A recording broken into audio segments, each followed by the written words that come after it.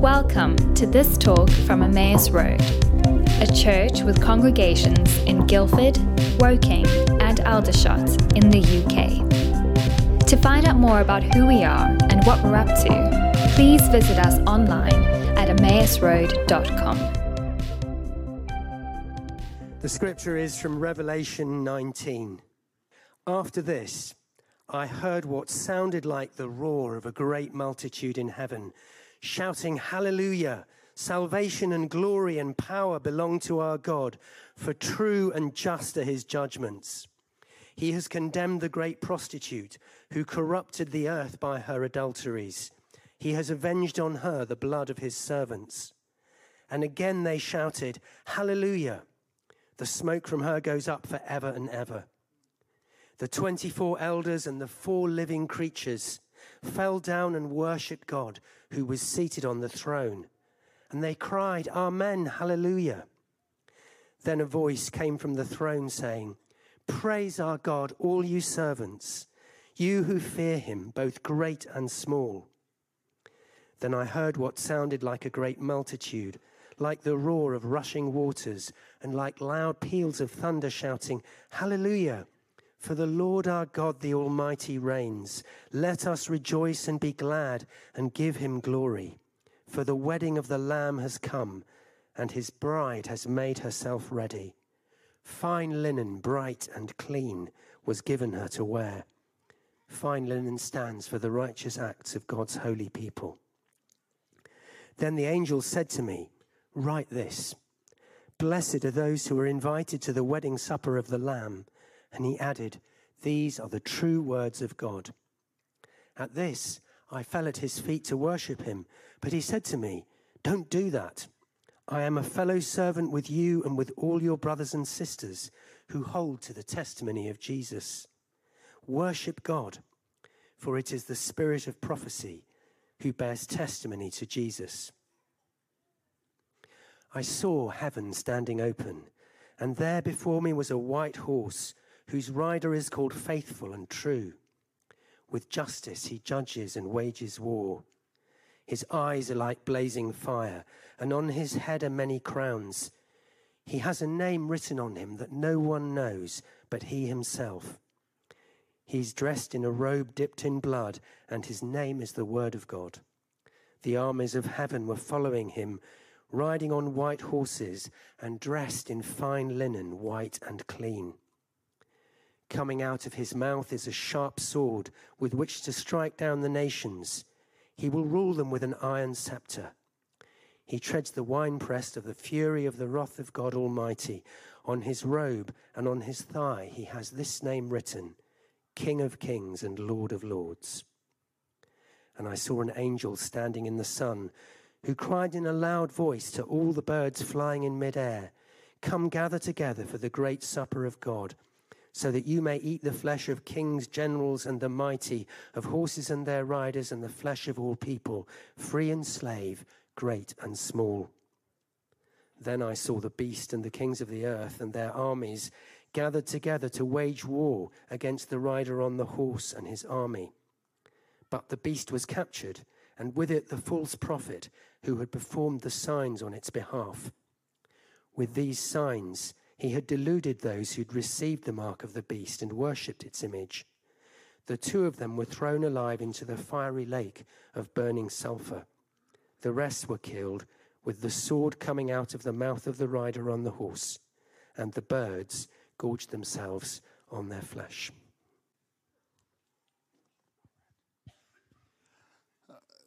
This is the word of the Lord. Good morning. Well, let's start with a poll. If you were here 2 weeks ago, Pete made a whole thing about how he had the hardest portion of Revelation. You never really want to stand up after the line that they gorged themselves on human flesh, but here we are. So today, as you can imagine, there are some hard parts of this chapter. So bear with me. Our hope is that as you would go through it, as we begin to unlock it. I was actually speaking to Charlotte Hutchinson. Are you here? Yes. She said this Revelation series, Revelation when properly understood, should be called Bizarrely Encouraging. And I thought that was that's what we should have called the series. Bizarrely Encouraging, a look at the book of Revelation. And so, caveat today, we are going to talk about some difficult themes. We're going to talk about, fire and feasts and forgiveness. We're going to talk about hell and hope and heroes. And there are some difficult passages, but my hope is that we would come out of today bizarrely encouraged. And actually, that is our hope for this entire series, that this series would be bizarre, both in its method, this book is a bizarre book, but also in its magnitude, that you would come out of this series bizarrely encouraged by Jesus, by the work of Jesus, by the promise of Jesus, and by the future that Jesus promises. And so let me just pray. Would you hold out your hands? Lord Jesus, we come to this portion of Scripture with reverence. Lord Jesus, that this is your word. And God, I pray that as we begin to look at it, you would lead us into all truth. Would you reveal yourself in its words, Lord Jesus? Ultimately, we gather in your presence, Lord Jesus, that we would see you, that we would discover you, that we would find you in new ways, and we would leave transformed into your likeness. Amen. Amen. Okay, so 2 weeks ago, Pete talked to us out of Revelation 13, and we grappled with the dragon and the two beasts, the beast from the sea and the beast from the land, who are energized by the work of the dragon. And we talked about 666, the mark of the beast, this idea that the promise, the way that the beast promises 777, perfection, but never quite lives up to it. It promises everything and delivers very little. But we talked about the way that it seduces and calls the people of God away from their allegiance to Jesus to follow the political, the religious, the economic powers of the beast. Next week, there's no church. The week after that, Jill is going to come and talk to us out of Revelation 20 and 21. We're going to look at the day, at the time when there is no death, there is no suffering, there is no pain. We're going to look at their new heavens and the new earth where there is no sea. That place of cosmic chaos will be gone forever.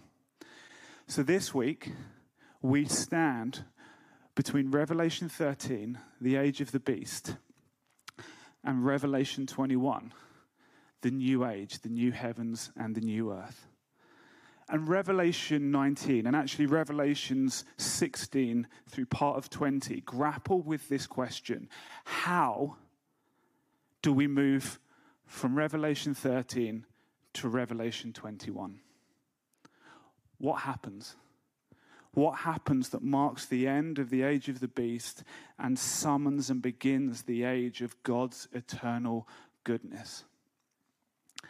And I'd like to suggest that what we find in this chapter is two feasts or two parties. Okay, these chapters, 16 through 20, they are often called the Day of Armageddon. Now, Armageddon is actually a place where it's, you've probably heard about it from Bruce Willis films or... Wait, was that Armageddon or was that Deep Impact? That was Armageddon. So that's Armageddon. So you probably hear, well, that word comes from Revelation 16. It's this place. Armageddon was a place where people gathered. And 16 through 20 talk about this final day, this final battle in different ways. And so as the armies gather on the day of Armageddon, in Revelation 19, we read about two feasts. The feast of the wedding supper of the Lamb and the feasts of the birds, or the supper of God. And so we're going to tackle those in turn. And actually, they interlock and they communicate to each other. So the first feast, the supper, the wedding supper of the Lamb. It says, "Blessed are those who are invited to the wedding of the Lamb." So Jesus, the Lamb, is the bridegroom. And who is the bride? We are. It's the church. It's the thread all the way through Scripture. We are not only the ones who are invited, we are also the ones with whom this wedding feast, these wedding bells are ringing out for. At the end of the age will come a time when the great wedding feast of God happens with his people. And there's a couple of things that I want to pull out which I think are important for us.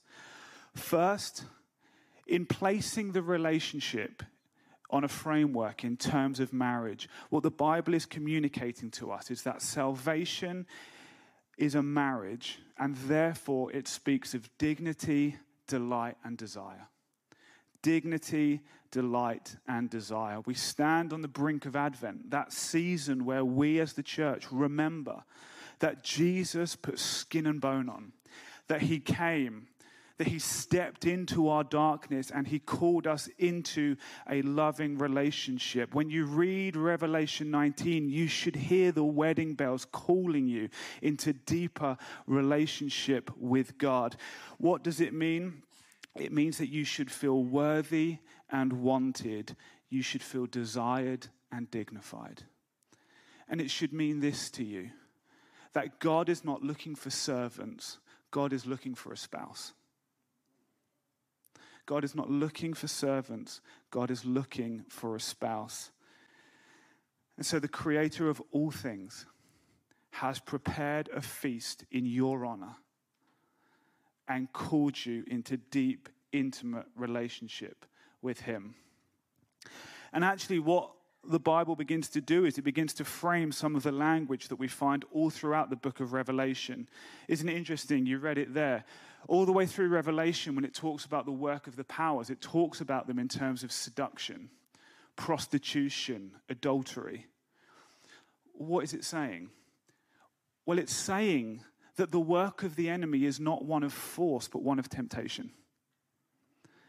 Isn't it interesting that at the beginning, I think Bill spoke on it here in Guildford, in the letters to the churches, what Jesus constantly calls the church back to is their first love. Jesus, in his own apocalyptic discourse, he uses this line, the love of many will grow cold. And isn't that true? Isn't that what happens? Love doesn't just stop. It grows cold. And actually the work of the enemy isn't one that forces you to do things, but silently, quietly, and slowly seduces you away from your relationship with God. It promises all sorts of things, but they all turn out to be 666, never 777. And so how do we step back into this relationship with God?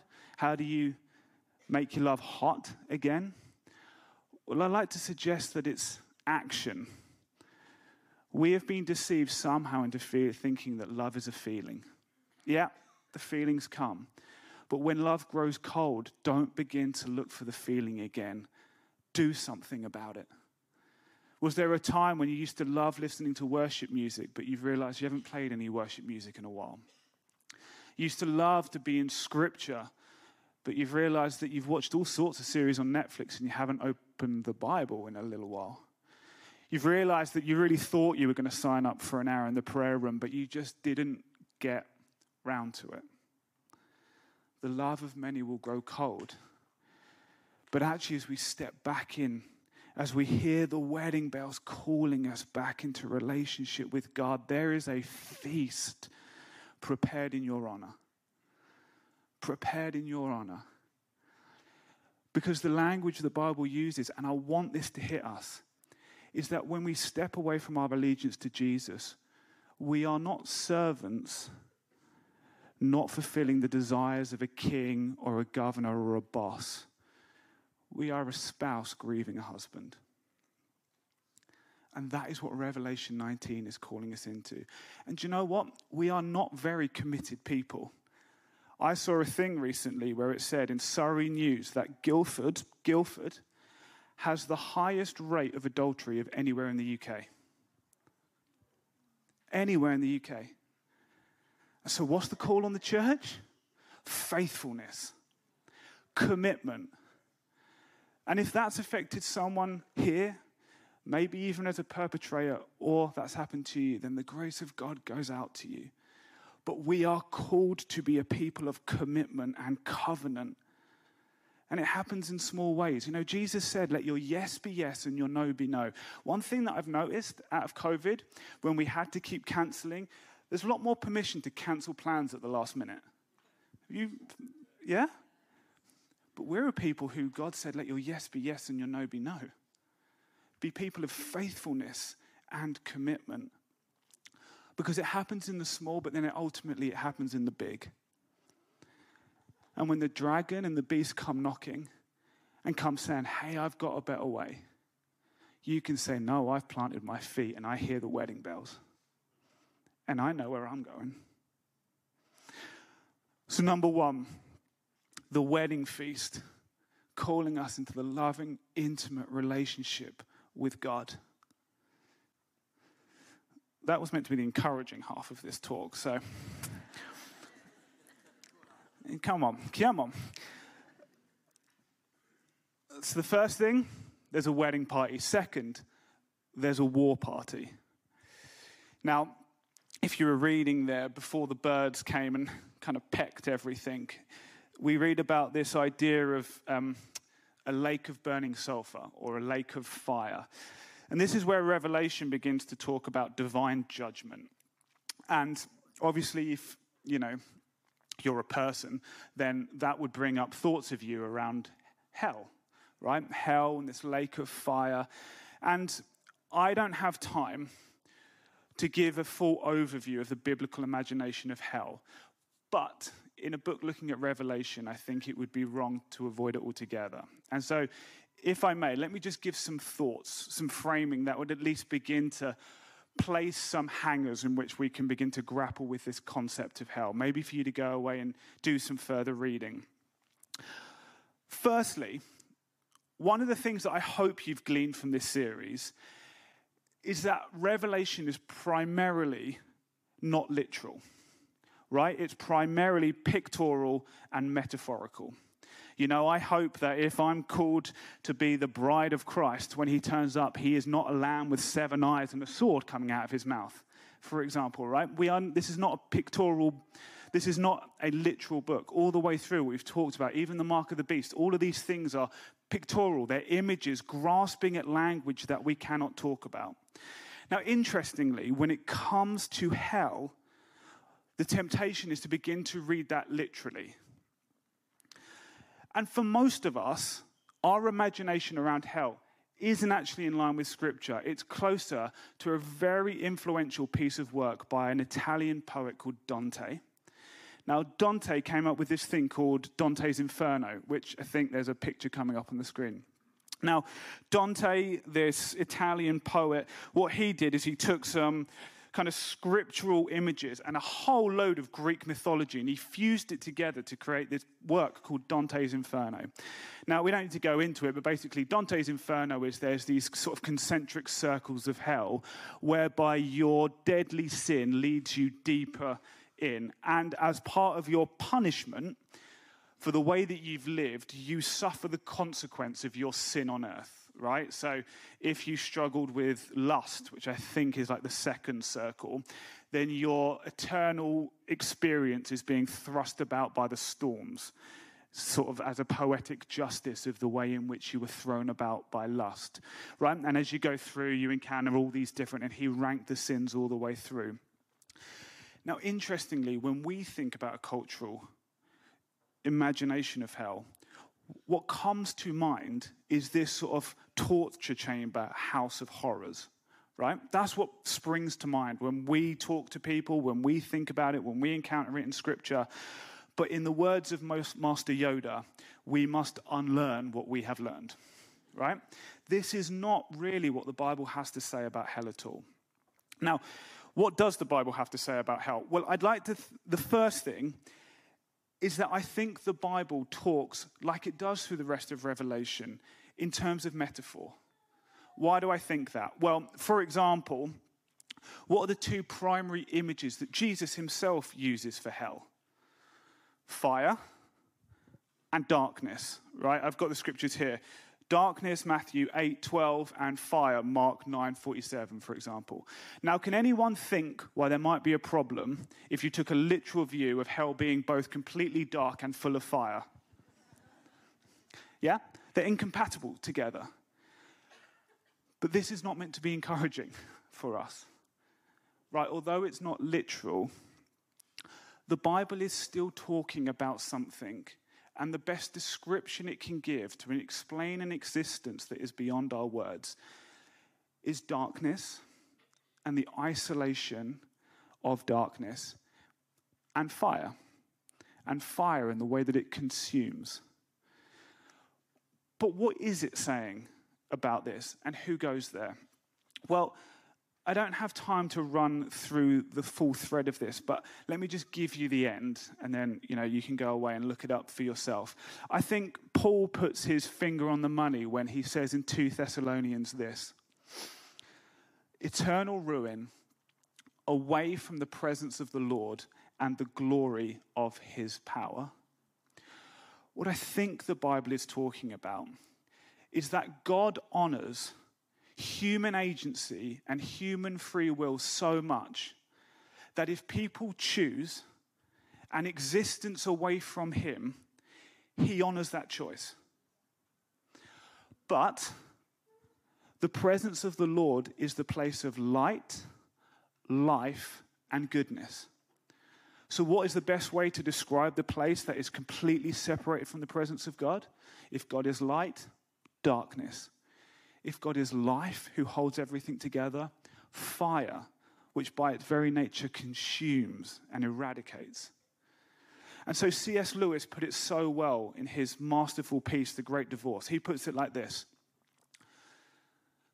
there are only two kinds of people in the end: those who say to God, thy will be done, and those to whom God says in the end, thy will be done. All that are in hell choose it. Without that self-choice, it wouldn't be hell. To leave them alone, that's what hell is. And so I think what the Bible is saying is that there is an existence away from the presence of God. Who goes there? I think people who choose it. How does that choice happen? I don't know. And I do believe that the other thing that the Bible says is that the decision about who goes where after death is something that is never placed within the agency of humankind. This is a decision that is left to the perfect justice, wisdom, and grace of God. So we shouldn't get rid of it. Jesus talks about it, Paul talks about it, Revelation talks about there is this existence. But judgment is something that is reserved purely for God. So landing that all the way back into Revelation 19, so take a breath, move on from that. Tim Mackey says this from the Bible Project. He says, before God's throne of justice, they all face the consequences of eternal defeat. And so the forces of spiritual evil and everyone who doesn't want to participate in God's kingdom are destroyed. They're given what they want, to exist by themselves and for themselves. And so the dragon and Babylon and all who choose them are eternally quarantined, never again able to corrupt God's new creation. So we've talked about how do we move from the tyranny of Revelation 13 into God's new world in Revelation 21. Well, I think we can all agree something needs to happen. Right? When we look around, and the lie is goodwill, optimism, and technological advancement will move us from Revelation 13 to Revelation 21, but it just is not good enough. We desperately need someone to do something. And so Revelation 19 gives us the someone and gives us the something. The divine warrior will come. And I think that word quarantined is so good, will do something that will never again allow corruption to enter God's new world. Now, very first week, you with me? Yeah, we're covering a lot of ground. Very first week, I said that revelation is what? Revelation is the revelation, the unveiling of Jesus by who? By Jesus to John for us, okay? Really important. So what does Revelation unveil? Jesus. Who gives the revelation to John? Jesus. So what is Revelation? It's a self-portrait, right? It's God showing himself to someone. So Revelation 19, the moment when God reveals divine judgment, what does he say about himself? What, if you will, is his CV in that moment? Because I believe that what we're going to discover is that his CV in that moment is what makes him adequate to the task. I was chatting to someone this week and was reminded of a time that I was deeply inadequate for a task. And I was thinking on these words of Jesus. And someone was asking me actually about Hannah's recovery from a C-section. And they were just saying, how was that? And they'd heard rumors of the fact that you have to do these injections to stop the blood clotting. And they were asking me about it, and they were like, did you have to do that? And I was like, oh yeah. And my mind went back 5 years ago to when in the hospital they brought out these injections and they said, okay, you're going to need to take these just because it's a safety precaution. Now, Hannah was like, Adam, I don't really want to do these. Would you mind giving these injections to me? Now, I am deeply terrified of needles, deeply terrified to the point where I get lightheaded. But I was like, man, you've just gone through major surgery. You need me. I'm like, of course. So I'm presenting this strong. And then the time comes when you have to do it. And what I didn't realize is that these needles, they have to go just under the skin. And so with one hand, you administer the injection. With the other hand, you have to pinch the skin and put it in.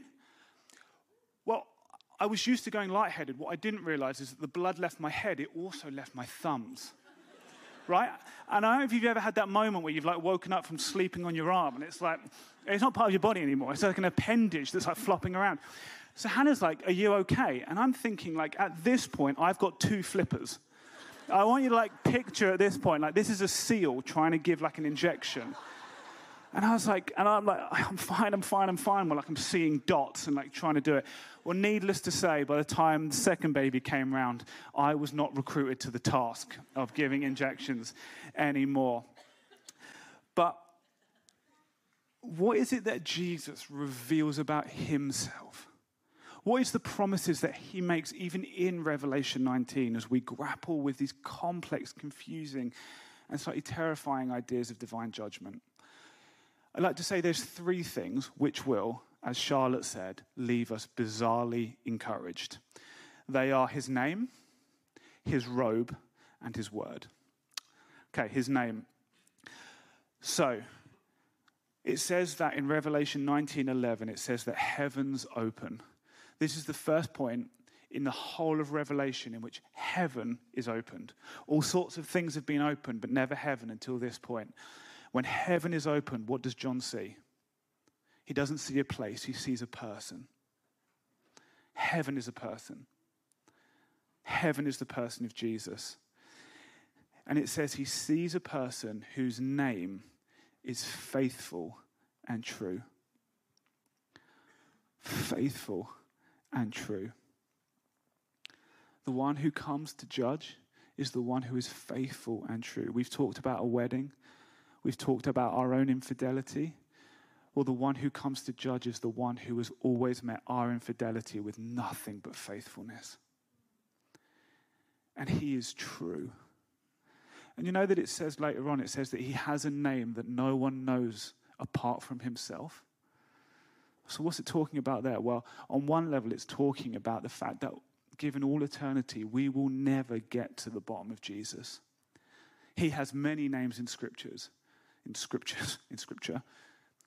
but we will never get to the bottom of those. But the other thing it's talking about was, in ancient thought, the idea was that if you knew someone's name, you could exert an element of control over them. And so if I go, Peter, he looks, right? Just on the most basic level. Well, the belief was that that was even bigger. And there was a sense that if you knew someone's name, you could exert some level of control over them. So what's it saying? It's saying that Jesus has a name that no one knows but himself. There is no one and nothing that can manipulate Jesus. So when he comes to judge, he is faithful and true, and no one and nothing can stop him being faithful and true. Did you see the difference? It says that on one head were many crowns. It's interesting, the rest of Scripture, we've seen numerous heads with crowns. Heads being different sources of authority. What it's saying is that this is one person in whom all authority rests. This is one head with many crowns. He is faithful and he is true. So number one, his name. Number two, his robe. Well, what's happening here? It says that he has a robe dipped in blood. Now, the battle lines have been drawn. The nations and the beast and the Antichrist have gathered. And then it says the one who is faithful and true comes riding on a white horse, and he's dipped in his own blood. When? Before the battle has even happened. And you know what? The battle never happens. The battle of Armageddon never happens. Why? Because the one who is faithful and true is already dipped in his own blood. What happened is that on Golgotha, the battle was already fought. Why do we know that he's dipped in his own blood? Because that's the full breadth of Scripture. In Revelation 14:9, I think it's coming up here, it talks about, there's this imagery of the winepress, and it's pulled from Isaiah. And in Isaiah, it talks about Jesus treading the winepress and blood coming out. But interestingly, when Revelation quotes that, it adds this little bit. It says, the angel swung his sickle on the earth, gathered its grapes, and threw them into the great winepress of God's wrath. They were trampled in the winepress. Where? Outside the city. And blood flowed out of the press, rising as high as the horses' bridles for a distance of 16,000 stadia. Those three words preach a message to us. Who was taken outside the city? Who was led like a lamb to the slaughter outside the city? On the day of Armageddon, there will be no bloodbath. Why? Because the bloodbath has already happened. When the Lamb, when the Son of God was whipped 39 times and blood poured from his back.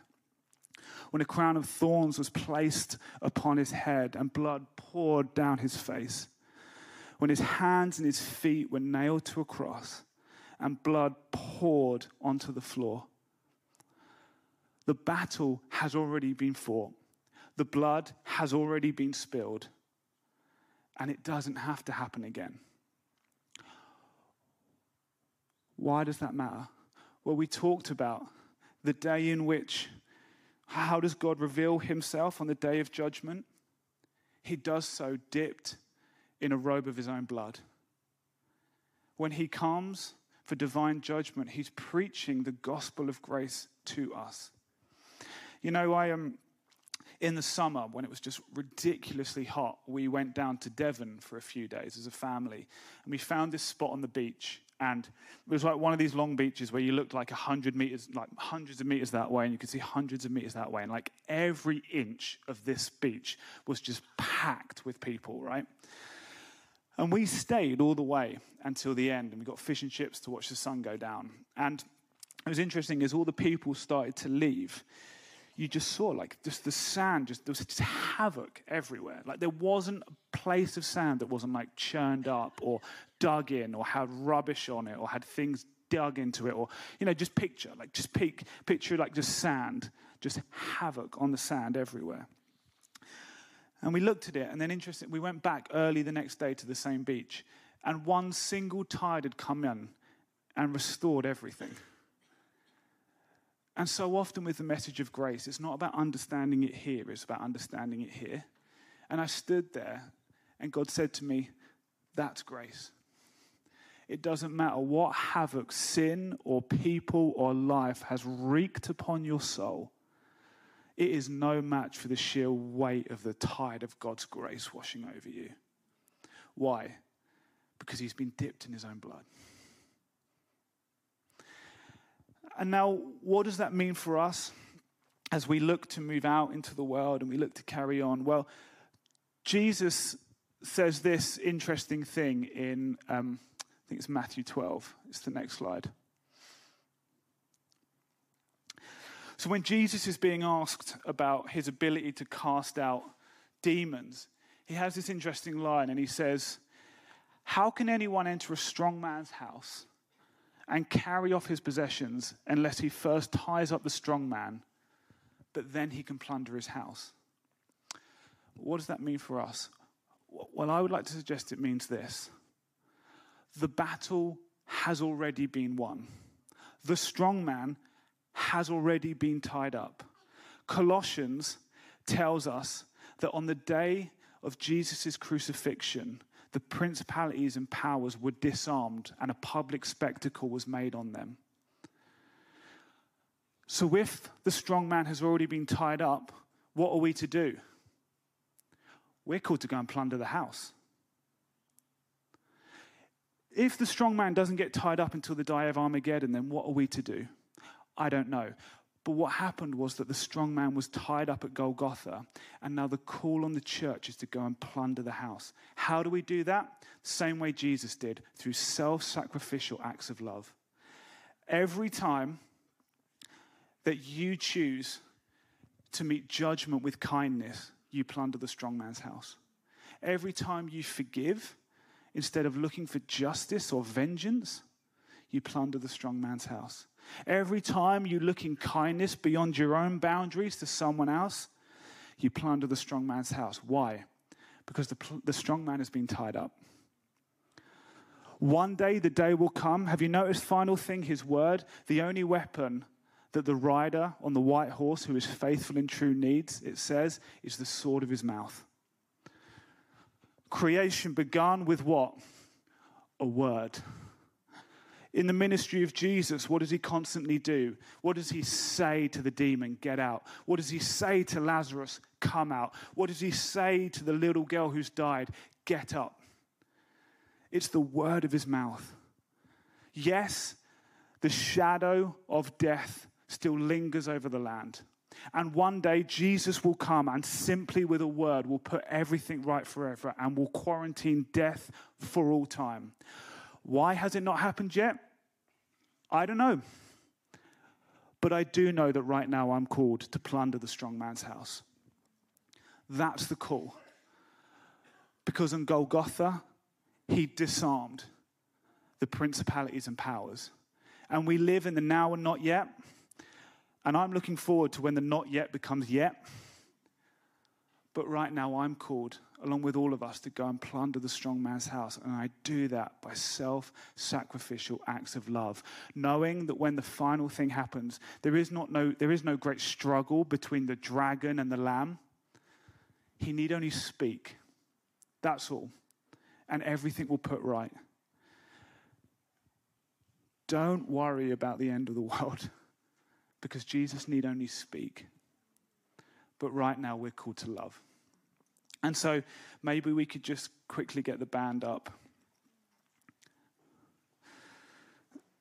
We're going to sing a final song. And there's this refrain in it that says, "The Lamb has overcome." And as we have gone through Revelation, my hope is that as we sing this, there'd be more substance around the promise of that. The Lamb well and truly has overcome. The battle has been fought. The blood has been poured out. And now what we hear in our ears is the great wedding bells. We celebrated communion today, this prophetic act that speaks of the great wedding feast that we are called into. And we follow the divine warrior who has a name that no one knows but himself. But what we do know is that he is faithful and he is true.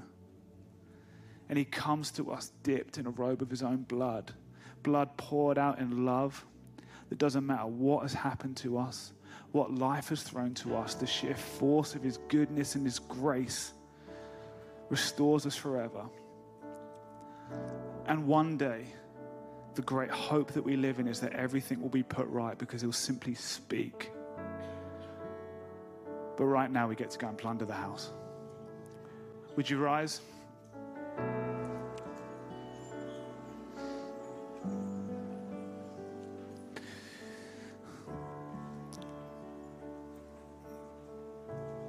Lord Jesus,